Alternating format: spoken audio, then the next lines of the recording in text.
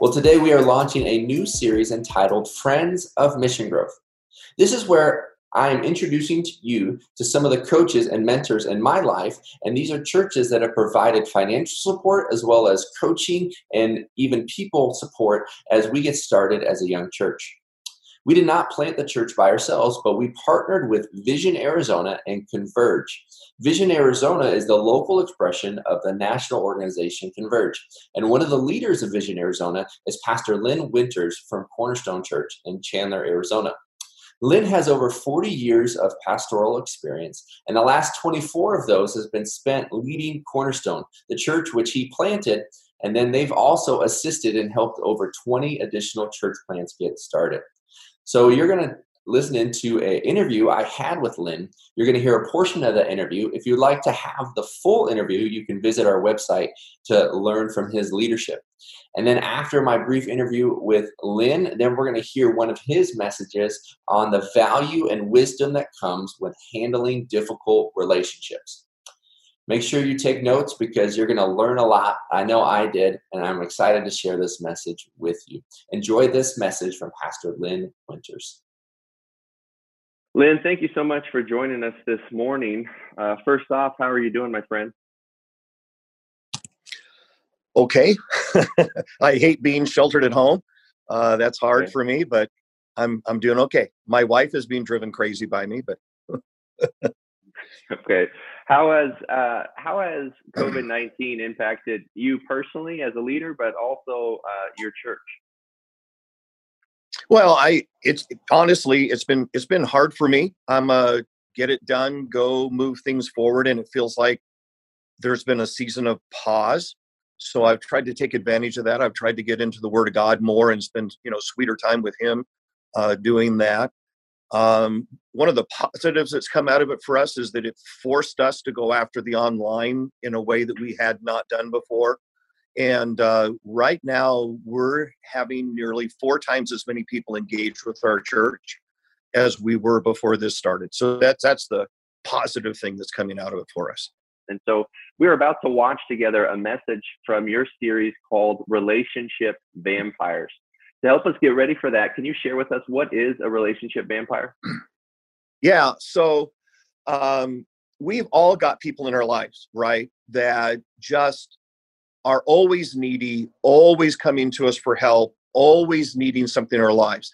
And when you get to Scripture, it can be slightly confusing about how do you respond to those types of people, because on the one side, Scripture is really clear to say, hey, if there's somebody who's hurting, if there's somebody who's broken, then part of how we represent Jesus is to lean in and help those lives.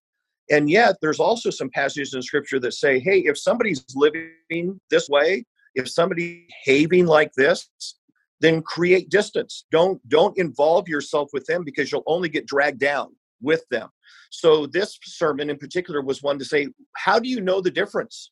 How do you look and say, hey, wait a minute, this is somebody I'm supposed to be ministering to. Oh, no. This is somebody Scripture says, create healthy boundaries and distance in your life from. How do I identify them? And then what does it look like? What does it look like to respond in love? Or what does it look like to create healthy boundaries with those types of people? So I hope it's going to be a really helpful message for your people. Well, I have watched this and took a lot of notes. And if you're about to watch this, you guys are in for a real treat, just gleaning from the wisdom of Pastor Lynn Winters. And so thank you so much for joining us today. Thank you so much for continuing your leadership within Vision Arizona and helping us to plant more churches here in the Valley. Thank you, John. Thank you. Have a great day. Hey, Cornerstone. How are you guys doing?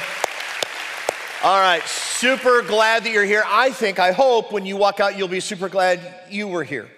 We're starting a brand new series. It's called Relationship Vampires. And here's why this is a conversation that, man, I just wish somebody had this with me years and years and years ago. It would have been so helpful in my life, because here's the deal. We've all got them, right? We've all got people that you just go, man, being in the room with them. I mean, when they show up at the family dinner, I wish they weren't family, right? I mean, we all have those people in our lives that you just go, being around you just so detracts from me. It costs me something. It wears me out to be around you. How many times are you going to make the same mistake and ask for help? And we've all got relationship vampires. You've got them in your past. There's a really good chance you've got them right now, that if I said name a name, you'd go, oh, I can tell you one right. But here's what I can just about guarantee all of us. You will have one in the future. So this is a really, really life-changing, life-altering conversation. I'm just going to encourage you to be here all 6 weeks.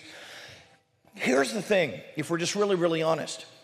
This topic is kind of confusing because there's moments in Scripture in which Scripture seems to say, hey, if you run into somebody that's broken or confused or screwed up or messed up, then your Christian duty, your Christian thing to do is you should help them, right? Which means you and I would be involved with every relationship vampire on earth. There are other verses that seem to say, no, wait. When you run into this type of person, when you come up against somebody who has decided, keep your distance. Create some healthy boundaries in your life. And the big question comes, how do you know when to do each one? So think about it. Jesus tells a parable. The parable he tells is about a man who's traveling down the road. He's probably a businessman and he's headed off to see a client. On his way down the road, he's absconded by thieves who strip him naked, steal all of his money, beat him up severely enough that he can no longer even walk down the road. He's laying in a ditch, pleading with the people who walk by, will you help me? Jesus says a pastor goes walking by, sees his fellow Jew in the ditch, and his response is to move to the opposite side of the road, to walk as far away from he can from his brother in need. Think about that. And walk by as if he didn't see him. Jesus says, then a churchgoer walking down the same road sees his brother in need, does the same thing the pastor, just right on by. The third person, Jesus says, was a Samaritan, which is a big deal because the man in the ditch is a Jew. The Samaritans and the Jews had been at constant conflict. If there was ever a guy who had a reason to ignore the man in the ditch, it was the Samaritan. And yet Jesus says this man, seeing his brother in a ditch, bandages his wounds, puts him on his donkey, takes him to an inn, says to the innkeeper, call a doctor, I'll pay the medical bills. You keep him here, I'll pay for his room, I'll pay for his food until he's healthy enough to travel. When I come back this way, if his bill is bigger than the money that I've already given to you, I'll pay the rest. And Jesus in that moment says, that man was truly a brother. He was Christ-like in that moment. So then you and I as Christians feel compelled to go, well, I guess that's what you do. I guess on any moment, and when you see somebody who's broken and in need and hurting, I guess the Christian thing, the Christ-like thing to do is you help everybody. But here's the interesting thing. As you read more Scripture, you find that over and over and over again in Scripture actually says to you and me, hey, whoa. When you see a person behaving this way, when you see a person bent on living in a reckless life, you need to create healthy boundaries, healthy barriers. You need to create distance between you and that behavior that they have. You've got to make sure that they're not wrapped up in your life, which would be right just the opposite of the Good Samaritan. Matter of fact, when you came walking in, hopefully you grabbed one of these off the back table. It's a fob that you can put in your key ring. It's got a memory verse on it. And if you remember, earlier this year we said, look, we're going to start hiding God's word in our heart so that we learn it, right? For those really, really tough moments in our lives. This is one of those verses. So you want to take this, you're going to want to learn it. You're going to like this one because you can beat people up with this one. No, I'm teasing. All right. But here's the verse. Ready for this? It's one that says, hey, separate yourself from somebody who's behaving like this. Here's what it says. Better, think about this, better to meet a mama bear who's been robbed of her cubs than to meet a fool bent on folly. Now you get what it's saying. It's saying, look, this is a big deal. If you meet a fool who is bent, and bent just means committed to, There's a fool who's committed to their folly. I'm just going to do it no matter what. It says you would be better off meeting a she-bear robbed of her cubs than to align your life or hang out with that fool. Here's my bear story. So years ago, I'm off at camp. I've got 35 teenagers staying in a cabin with me at summer camp. It comes nighttime, it's time to go to bed. All of a sudden, one of my counselors and one of my kids come running toward the cabin like 8-year-old little girls. What had happened is they'd been out talking about Jesus, and all of a sudden a bear came walking up on them. So now they've come back to the cabin, right? And in the cabin, we're all like freaked out. We're like, there's a bear somewhere in proximity to the cabin. So the decision was made, we're gonna close all the doors, we're gonna close all the windows. We pushed a couple things in front of the doors. This was a good idea, except for the fact that there are 35 teenage boys in the cabin with the windows closed and the doors locked. Now, despite the odor that then ensued, the cabin begins to heat up. So now it's about 2 o'clock in the morning, and I am awoken to hear, and sure enough, one of the kids threw up on the floor. Well, if you're the cabin counselor in a cabin with 35 high school kids and someone throws up on the floor, what do? You got to clean it up. Well, what do you got in the cabin? So eventually I had to get my towel, the towel I was planning to bathe with the rest of the week. And now I'm down here on the floor wiping up some kid's vomit. One of the reasons I got out of youth ministry, by the way. So the problem is now the cabin smells horrifying. We decide that it's been long enough, the bear is surely gone, so we open up our windows, we open up all the doors to air out the cabin. I go back to sleep. About an hour later, I hear the claws of a bear walking on the wood floor inside our cabin. I get out of bed. I start looking for something to hit the bear with. Because that's what you do if you have a bear in your cabin, you hit him, right? I get down on my bunk, I have to go, it's actually in the adjoining room, so I have to go around the corner. I flip on the light switch, and in that moment, huge, humongous fangs, monstrously big fangs, and all of a sudden, the biggest raccoon I've ever seen in my life. This thing had come into our cabin. He was dragging the goldfish crackers from one of the kids out of the cabin. Here was my response. Dude, the crackers are yours. Not gonna take on a raccoon, right? Here's why I tell you that story. If I'm smart enough to say I'm not gonna take on a rabid raccoon, I am surely not gonna take on a she-bear who lost her cubs. And Scripture just said to you, you find a fool in their folly, stay away. You create as much distance as you can. You put up good and healthy barriers. So think about this. Good Samaritan moment, she-bear moment. How do you know? How do you know when that relational vampire should be treated like a brother? She-bear. So here's what we're gonna do together. We're gonna go through 2 filters from Scripture. And these filters are gonna help us figure out Good Samaritan moment. Should I be leaning in? Should I be investing my life in this person, even if it's uncomfortable and even if it takes some of my time? And should I be leaning in? Good Samaritan moment.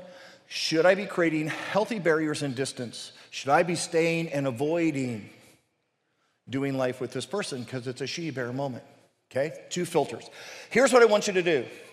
I want you to think of a relational vampire in your life.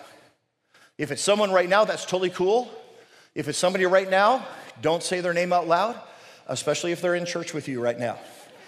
But think about that person. If it's someone from your past, that's okay. But I want you to get a clear image of somebody you go, no, beyond a shadow of a doubt, relational vampire.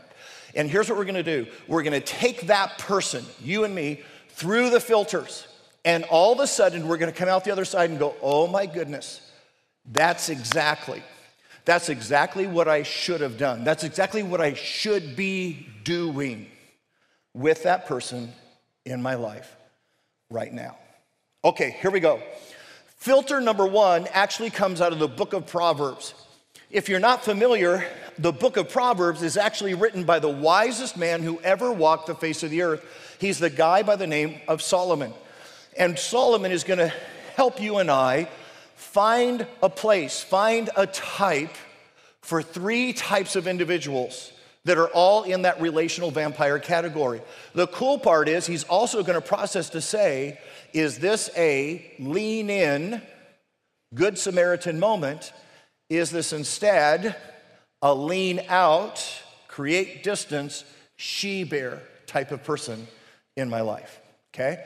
So the first category that Solomon gives you and me are the naive. Sometimes he calls them the simple, okay? And what you need to know about them is that the reason they're naive or the reason they're simple is it's not because they're dumb or because they're stupid. It's because they just simply haven't experienced enough life yet. They haven't run into enough situations. They haven't felt enough consequences to now know, hey, that's how that turns out. And therefore, they think, hey, I can do that, and it's not going to cause me a problem. Matter of fact, if you try to talk to somebody who's naive, chances are they're going to think you're overreacting. They're going to go, what, why are you making, it's not that big a deal. It'll never be that bad. An example of this, you ready? An example of this is a 15-year-old daughter who has her first date with that guy. The guy that the moment you met him, Dad, you went, oh my goodness. And you knew this guy had one thing in mind.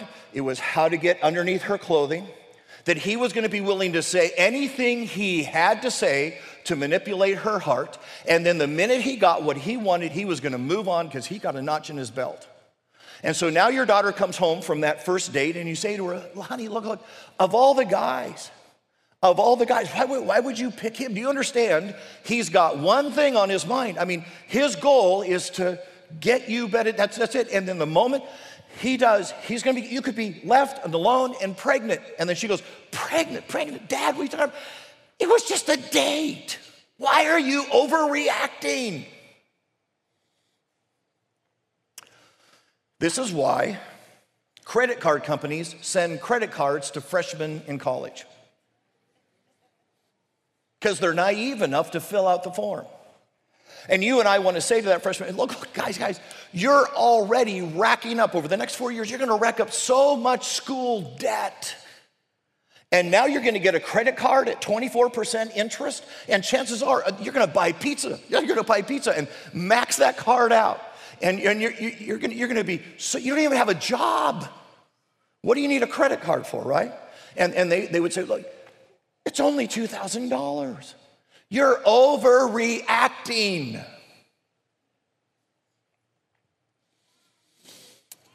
If I've said something and you're in the room and you go, man, it feels a little bit like you're talking about me. I'm not trying to insult you. You need to hear this. I'm simply saying the reason you think the rest of us are being a little bit silly is because you just haven't lived enough life yet to know. You've never been a single mom. It's why you don't think it's a big deal.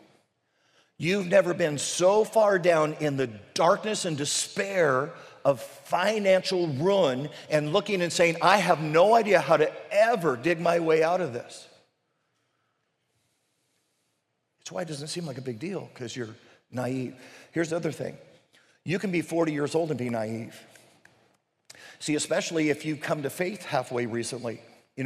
Or maybe you came to faith and you've never done anything about it, so you're still young in your faith, then I can already tell you, you're naive, because I'm just telling you, you haven't experienced enough Jesus yet to know. It's the reason you can go, I know the Bible says that, but the Bible's overreacting. I'm just telling you, ready for this? That's naive. And you're gonna find, life experience is gonna teach you that every time you and the Bible disagree, guess who's wrong? And the only reason you can think you can do that, and it won't be a big deal, is because you're naive. So here's my question. The person on your list, the person who sucks the energy out of you, the person who's so hard to have in the room, do they belong in this chair? Are they simply naive? And that's what's going on. They haven't experienced enough. They don't know enough yet to know that they don't know. And here's what Solomon says. Anytime you run into the naive, it is always, always, always, always, always, always a good Samaritan moment. It is always a moment to lean in and try to help, even though they don't listen well, even though they blow you off. It is always, always, always a good Samaritan assignment. God brought them into your life, hoping that your influence would be helpful. Matter of fact, grab your Bibles. Go with me to the book of Proverbs. If you're not familiar, if you go to the center of your Bible, you're probably going to find the book of Psalms. Go a little bit to the right, you're going to find this book of Proverbs. This is what Solomon says about the naive. It's Proverbs chapter 9, starting in verse 1. And guys, I just want to say, boy, get your thumbs ready. We're going to look at a lot of verses together. Proverbs chapter 9, starting in verse 1, here's what it says. Wisdom, wisdom, he personifies wisdom. He makes wisdom a person. He says, wisdom has built her house. She has set up 7 pillars. She's prepared her meat, and mixed her wine. She has also set her table. She has sent out her servants, and she calls. Come, all you who are simple, naive. Come, all of you, to my house. And he says, here's the deal. When you run into someone who's naive, the answer ought to be, hey, come on. Come, I'll spend time with you. I'll be patient with you. I'll watch you make your mistakes, and then I'll help you up. This is always, always, always, always, ready? A good Samaritan moment. There's a second type of person that Solomon introduces us to.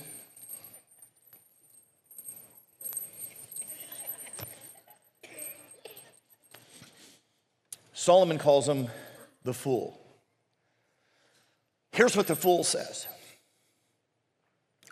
I know. No, I know. I know it's probably not a wise idea. I know it's probably wrong. I know. I'm gonna do it anyways. See, the fool would say, no, I get it. I get that there's probably a consequence for doing this, or maybe there's some sort of kickback or fallout for it. I get it. But I'm pretty confident that I'm gonna be able to avoid it. It's not going to catch me. And if it does, I'm going to be able to minimize it. So I know, but I'm going to do it anyways. It's the words of a fool.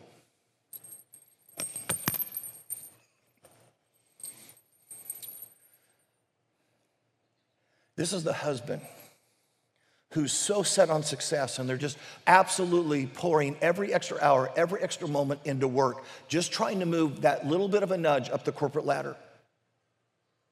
And you go to him and you say, hey, do you understand what's happening while you're investing all that time away from home? Do you realize that the heart of your wife is shrinking up just a little bit more every single week? Do you realize that because you put so much time in trying to get that corner office that you don't even have a voice in your children's lives? And the fool says, no, I know. It's only for a season, so I'm gonna do it anyway. It's the words of a fool. See, this is the gal who's gone online and started a chat with some guy. Or maybe it's at work and they're friends. And you can see an emotional connection. You can see a bond happening. And you go to her and you say, hey, do you understand? Do you understand how dangerous this moment is? That you're beginning to allow your heart to connect with a man who is not your husband. You're talking about things that you haven't talked to your husband about. And you realize that you may not be on the verge of a physical affair, but you're on the verge of an emotional affair. And she would say to you, you know, you're probably right, but if you knew how empty I am inside, if you knew how lonely my marriage is right now, so it probably isn't the smartest thing to do, but I'm gonna do it anyways. This is the family who's living at 100% of their income. Every penny that comes in, they spend it every single month. They've got lease payments out the ears. They've got a mortgage that's way too bigger than they probably should have taken. The boat that's sitting in the garage right now, and they're still making payments on it. Now they have to justify it by going to the lake on the weekend and not going to church because they're spending money. And you say to them, and you realize you're living at 100% of capacity. You realize if anything were to happen in your life, you've got no margin. You would instantaneously be upside down. And they go, no, I know. But we're having a lot of fun. And I'm going to do it anyways. Now, here's what's interesting about the fool, is that Solomon's going to tell us there's two types of fools. And that literally, this is the seat, this is the chair that divides our reaction. The first type of fool, Solomon talks about, he says, there's a fool who actually listens.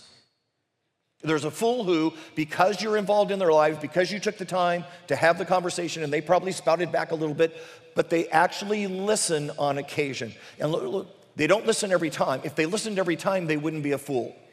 They'd be wise, right? But they listen maybe every third time.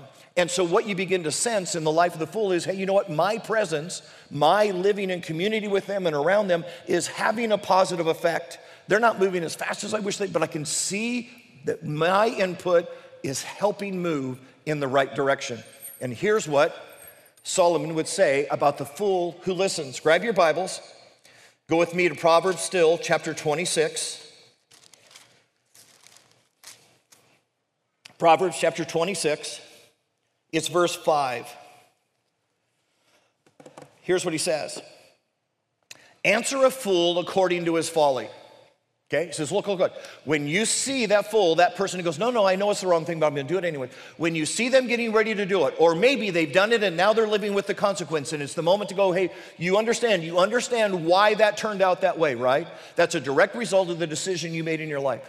And here's what it says. You must answer them. You've got to get involved. You've got to say something to them. And I know, it probably means an argument. It probably means that they're going to be frustrated. You might even lose a friendship over it. But he says, answer the fool. Don't let this go unattended, or the fool will become wise in their own eyes. You've got to have the conversation. But what is Solomon saying in that moment? Solomon is saying this is a good Samaritan moment. The loving thing to do to a fool who occasionally listens is to have the conversation. To not let that teaching moment go unaddressed.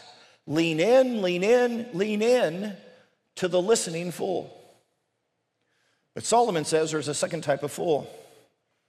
There's the type of fool who ignores. And the moment you run into the type of fool who ignores, it takes you to the other side of the line. And Solomon says, hey, if you run into the fool who just says, look, despite what you say, they never listen. They always have an excuse. They're always dismissing you. He says, that fool, you've got to have a she-bear moment with. You're going to have to start doing healthy boundaries. Matter of fact, remember the fob. It was talking about that kind of a fool. Let me read it again. Better to meet a mama bear robbed of her cubs than a fool, and here's the key word, bent, committed to, absolutely determined in their folly. And he says, hey, you meet a fool like that, you meet a fool who just says, no, I'm not going to listen, I'm never going to let you contribute, then he says, this is a she-bear moment. This is a moment you're going to have to start drawing some boundaries. It's the only healthy thing to do. It's actually the most helpful thing to do for both of you. Now, here's what you need to know about boundaries. Boundaries can be as simple as rules.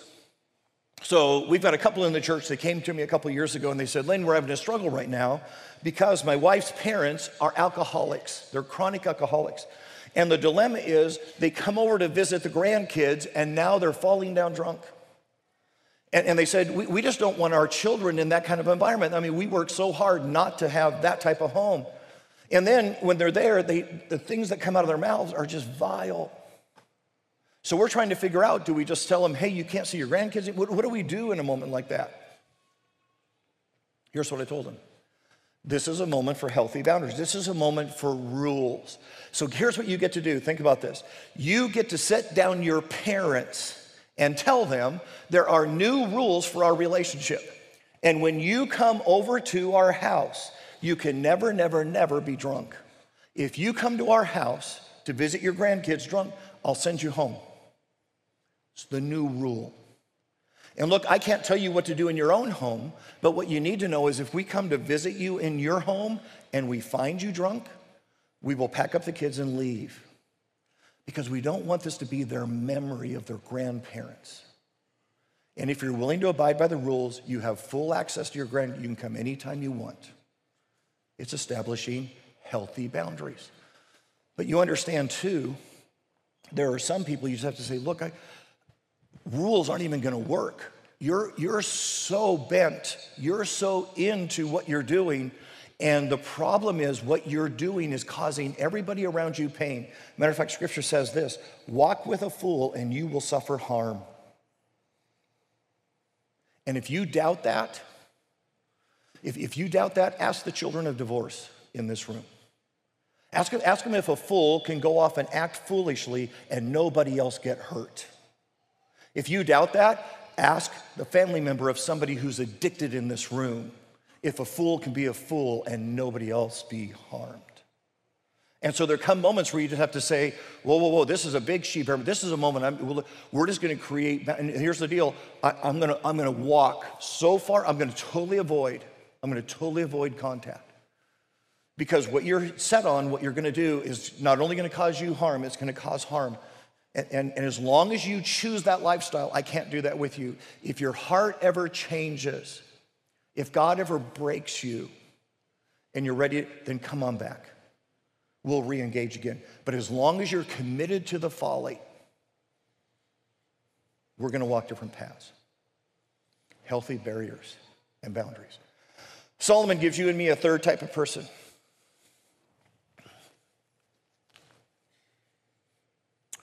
He calls them mockers. These are the people who say, you know what, I don't care that it's evil. I don't care that it's wrong. I'm gonna do it. I'm smarter than everybody else. And how dare you try to tell me how to live my life? You talk to a fool and they'll ignore you. You talk to a mocker and they will attack you. They will decide that you are so out of line and the idea that you would question their decision is so inappropriate that they are gonna take you down and fight with you and fight with you and fight until they grind you in the ground and you learn the lesson that you never, never, never again have the audacity to try to tell me how to live my life. It's interesting because mockers very often come to this chair, the chair of being king of my life, through success. A lot of times, mockers are highly intelligent people. Sometimes they've gotten amazing grades in school. They took the SAT. They did much better than the rest of us. They got a 4-year scholarship to college. But you understand that there is a wide chasm between being smart, intellectually smart, and wisdom.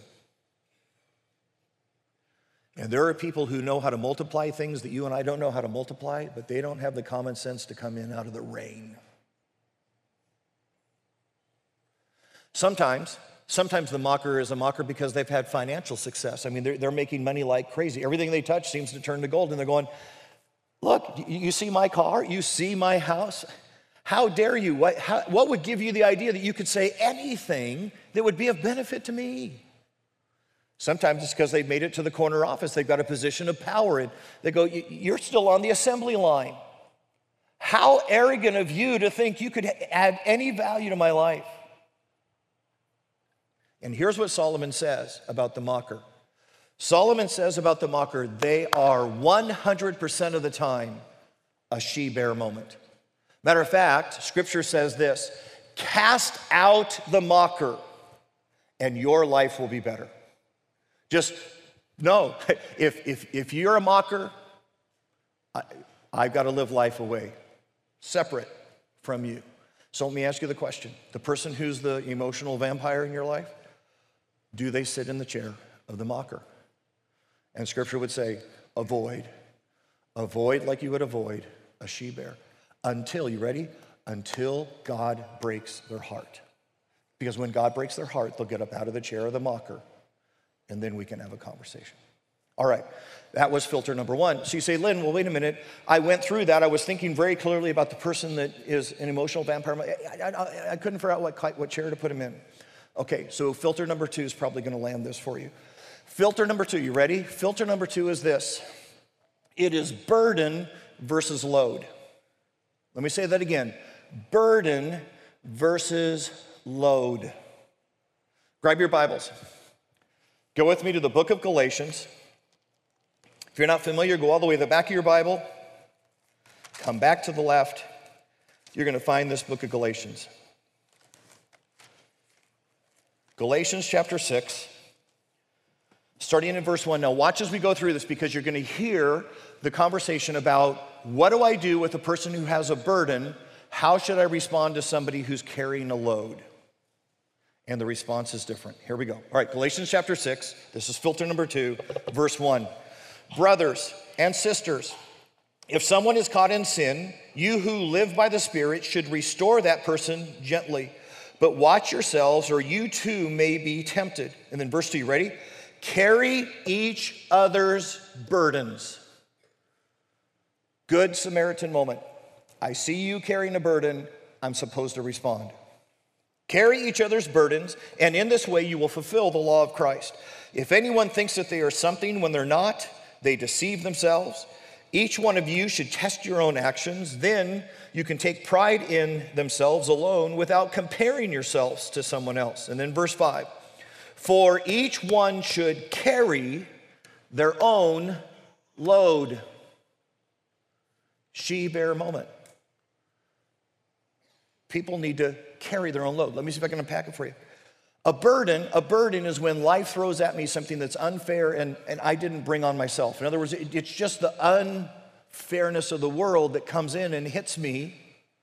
I didn't do anything reckless to cause this. It's a burden. Load is my responsibility. Load is what I'm supposed to do. It's how I'm supposed to live my life with a little bit of wisdom. It's the part that I should take care of because everybody else has to take care of that in their lives. That's my load to carry. So here's what I'm going to do. I'm going to give you two scenarios. You in your mind, okay, you're not going to raise your hand, just in your mind, what would you do in these two scenarios? Is it a burden? Is it a load? Okay, here we go.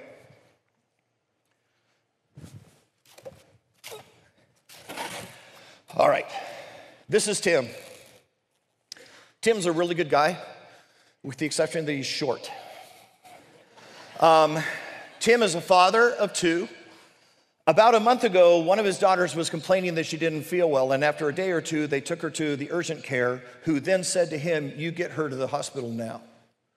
Upon getting there, she was admitted she's been there the last 30 days. Now, here's the problem. Tim's an hourly worker. And so between being up at the hospital as much as he can with his daughter who's up there and taking care of his wife and doing shifts and having to be home and help the other daughter get off to school and packing lunches, he hasn't made it to work a whole bunch. And when you're an hourly worker and you don't make it to work a whole bunch, you don't get very big paychecks. And now it's coming to the end of the month, and he doesn't have the ability to pay his electrical bill.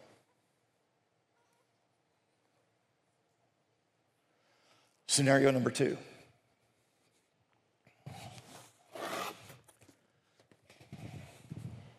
This is Amy. Amy's rather cute.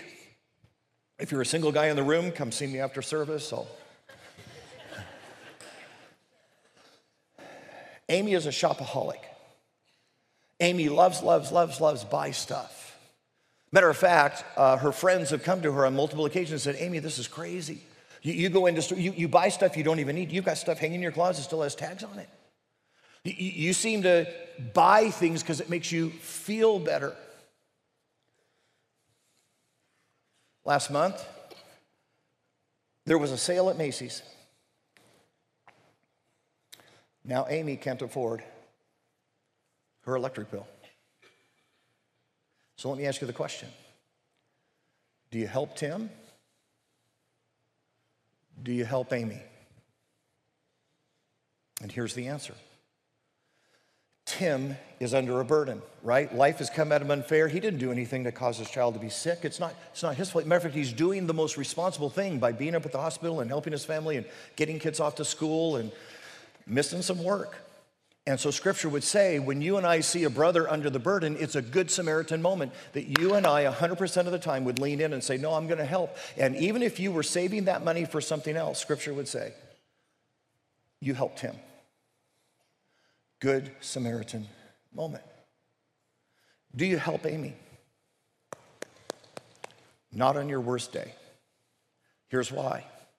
Because Amy isn't carrying her load. Amy is living with recklessness. She's had friends who've come to her time and time again and said, Amy, this is not a wise thing to do. This is something that brings consequence in your life. And what's happening right now is that through her reckless behavior of being a shopaholic and going to that sale at me, now she has an electric bill, and she's asking you to do something that's actually carrying the load, the responsibility that she should have for her own life. You don't help Amy. It's a she-bear moment. Hey, I can't get involved in that. Now, some of you right now are going, man, I just feel so sorry for Amy. And she's good looking, and I could get a date out of this. Right? Don't you dare. Let me explain why. Let me explain that potentially helping Amy is the most unloving thing you could do for her life. Let me tell you why. What is the number one tool that God uses to get our attention and teach us? Anybody know? Number one tool. You better figure it out because he's going to use it on you someday. You ready? Number one tool is failure. See, failure, you ready? Failure humbles the mocker. Failure shakes up the fool. And failure grows up the naive. And God, by bringing failure to Amy's life, is trying to get her attention. Hey, if you take a fool and you give him a soft landing, you give her a soft landing because you intervened and helped, guess what a fool learns from a soft landing? Nothing. It's why in a moment like this, the most loving and kind gesture you can do in a she-bear moment is say, I can't.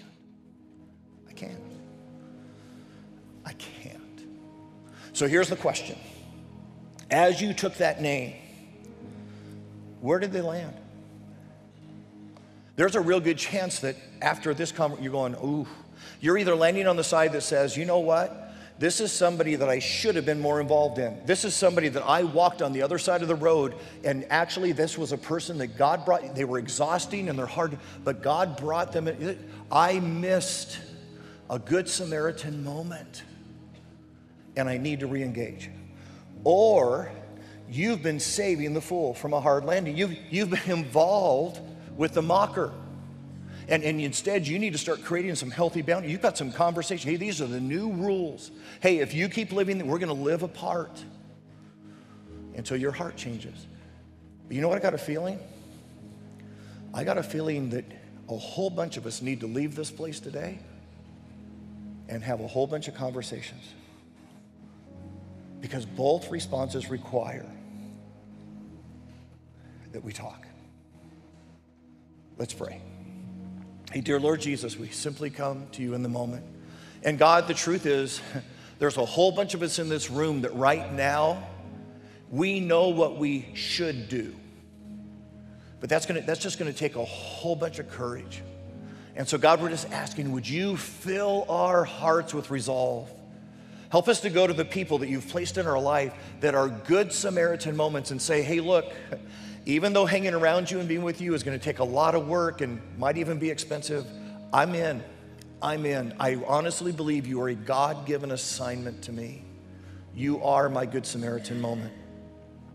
And God, there's some people in my life who I need healthy boundaries with, and I'm going to have conversations that are probably going to tick them off and frustrate them to no end. But it's the right thing to do. It's the healthy thing to do. Give us courage. In this we pray in Jesus' name, amen.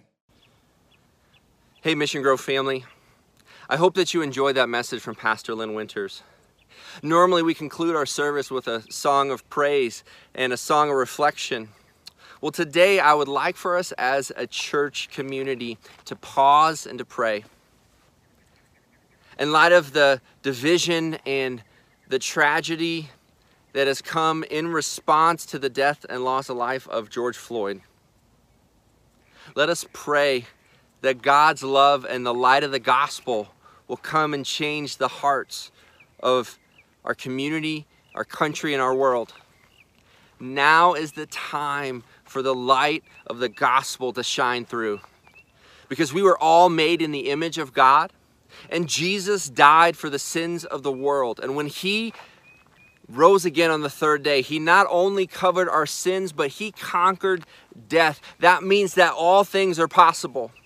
That means that a change of heart is possible. That means that injustice can be made just, that people can be forgiven, chains can be broken, addictions, habits, attitudes, judgments can be put to the side, and a new heart, a new creation, a new life, and a new love can be placed in each and every one of us through the gospel of Jesus. So let us start here. Let us start now. And let us start with you and with me. And if you're sitting there watching this video and you say, John, my heart is broken and I'm not sure what to do though. So I want to encourage you to do three things. Number one, listen to understand, not to reply. The world's not going to be changed with a social media post. Listen to the hurts of the people around you and connect with them on an emotional level. Two, pray. Prayer is not the only thing we do, but it should be the first thing we do, and that we are praying to an almighty God who created and sustains the world as we know it. And so it's through his power that the world can change. And three, look for practical ways to love your neighbors the way that Jesus has loved us. What we say, what we do, may everything be to the glory of God, and may everyone feel his love through us. Let's pray.